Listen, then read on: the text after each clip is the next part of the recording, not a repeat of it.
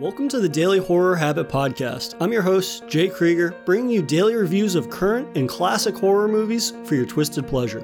Be aware that these reviews and discussions may include spoilers. And as always, I hope you enjoy. Have you been following us? You saw my car, I saw your legs. Now look, I ain't stalking y'all, but I didn't say it wasn't a wolf.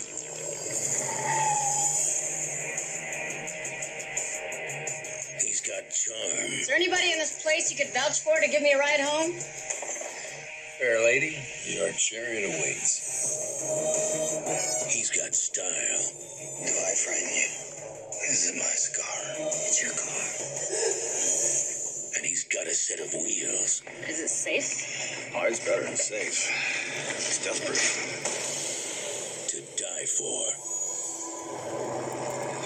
Well, Pam, which way you going? Left or right? Right. That's too bad. Hey. Well, because it was a 50-50 shot on whether you'd be going left or right.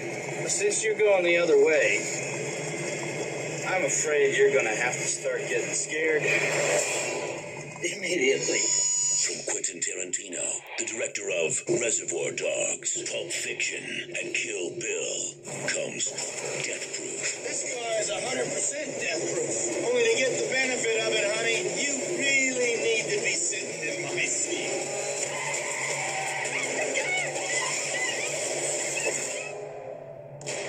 If he likes the way you move, then he decides. I gotta catch me my other girlfriend. The way you die. His method is brutal. His weapon is speed. But his latest targets are about to fight back. Let's kill this bastard. You know I can't let you go.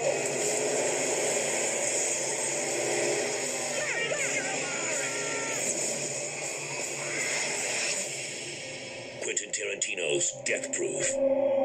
Ladies, that was fun!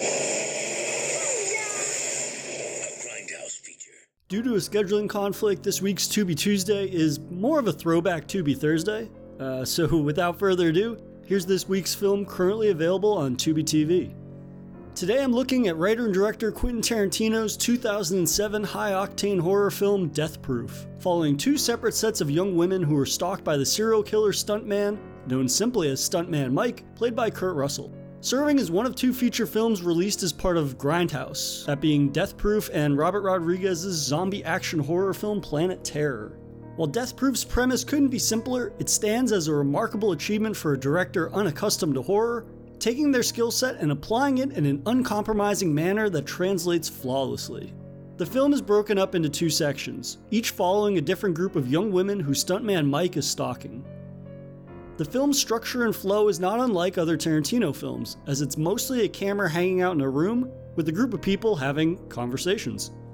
But in traditional Tarantino fashion, all that could possibly need to be known about these characters is conveyed in their dialogue. We get to know Arlene, played by Vanessa Ferlito, Jungle Julia, played by Sidney Poitier, and Shanna, played by Jodran Ladd, who stop at a bar before heading out for their girls' weekend at Shauna's Lake House.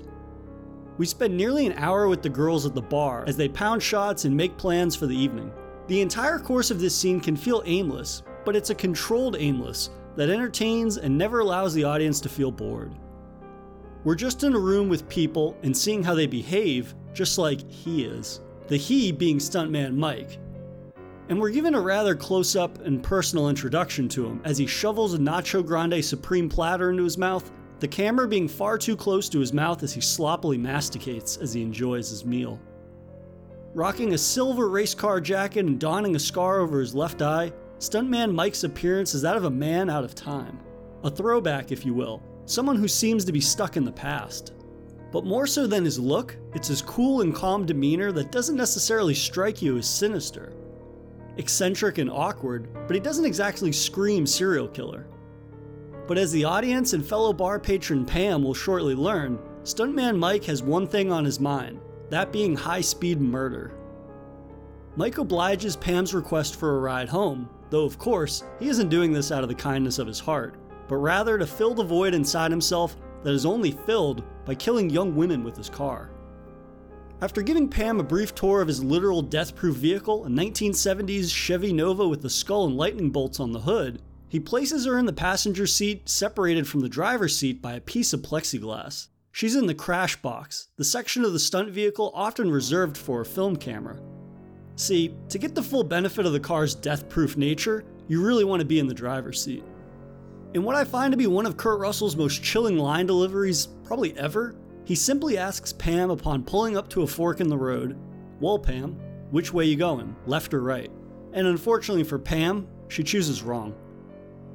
Which results in Mike revealing that he has no intentions of driving her home. Rather, he begins speeding erratically and slamming on the brakes, essentially killing a non-seatbelt wearing Pam with the momentum his car is generating. It's a creatively disturbing kill that somehow feels tonally in line with Tarantino's dark humor, but is completely sold by Russell's performance. His indifference to the brutality he's inflicting on this poor, vulnerable woman really highlights stuntman Mike's leaving a toxic streak of misogyny across the entire film, but, luckily, he'll shortly meet his match.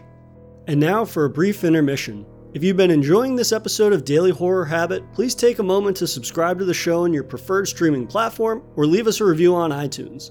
And thank you for your continued support, and I hope you enjoy the remainder of today's horrifying episode. Now, Death Proof employs a grindhouse aesthetic, which is heavily reliant on a pulpy tone that revels in its ability to be self-aware, while never farcically so. The film's presentation is also grainy, with cracking running down the screen at times, along with occasionally awkward jump cuts or edits. The film was physically scratched to achieve its dirty look, rather than digitally scratching the film footage, which, let's be honest, who's really surprised Tarantino would go to these lengths to get this effect? This may sound as if the film's presentation is distracting, but it settles the viewer into Death Proof's aura, as if to say, hey, we're here to have fun. It's fucking gnarly fun, but it's fun all the same. The awkward jump cuts are also sparingly used, which allows the moments that employ it to be very effective. For example, the second instance of stuntman Mike using his car to kill is masterfully captured. As he barrels down on the first group of victims' vehicle, he turns on his headlights at the last moment before slamming head-on into them with his death-proof ride. This scene replays the crash 4 separate times back-to-back, each time at a slightly different angle, showing the impact the crash has on each of the victims inside. It's the second instance of violence in almost an hour, but goddamn if it is not effectively gnarly and showing the importance of wearing seatbelts in the most brutal of means. Then again, when the other car is going 120 miles an hour, a seatbelt isn't really going to do much for you. The film then jumps 14 months into the future, and we see a new cast of potential victims for stuntman Mike, who's relocated from Texas to Lebanon, Tennessee. It all feels like a familiar setup which reinforces stuntman Mike's pattern. He really is ingrained in his ways. He finds a gaggle of beautiful women, he stalks them, and then attempts to run them down on the road. Except now he has his own script flipped on him. Without ruining much of the ending, this fantastic flipping of the script where the hunter becomes the hunted and is revealed to be the sniveling coward he's been all along is masterfully handled. It's always enjoyable to watch a wounded predator take a taste of their own medicine, and in this case, it's an all-time caliber ass-whooping from the femme fatales who weren't what he was expecting. The film concludes with a fantastic final 20-minute chase scene that shows Tarantino's ability to shoot familiar but kinetic action that makes for a V8 fueled smash 'em up highway derby nightmare. A pure adrenaline pumping nightmare, if you will. Death Proof is a film that I can't believe I hadn't watched sooner, given just how remarkable of a job Tarantino did for his first time at the director's helm of a horror film. Granted, I shouldn't be too surprised given he's somewhat of a successful filmmaker, but at no point does it feel like he's making a sacrifice to his own unique brand of filmmaking. It also never feels as if he's attempting to imitate other horror films. He's true to his own sensibilities and style influences, and it makes all the difference in the world for the film. So if you're in need of a Tarantino classic that's a bit more abstract than what he usually produces, but is equally refined, check out Death Proof while it's streaming on Tubi TV. And that'll do it for another installment of Daily Horror Habits' ongoing Tubi Tuesday segment. I'll see you guys tomorrow for another Daily Horror movie review, and next Tuesday for another Tubi TV offering. If you enjoyed this episode, please subscribe to Daily Horror Habit on your preferred streaming service, and follow the show on Instagram at Daily Horror Habit and on Twitter at Daily Horror Pod for episode updates. Thanks again for listening, and I'll see you guys next time.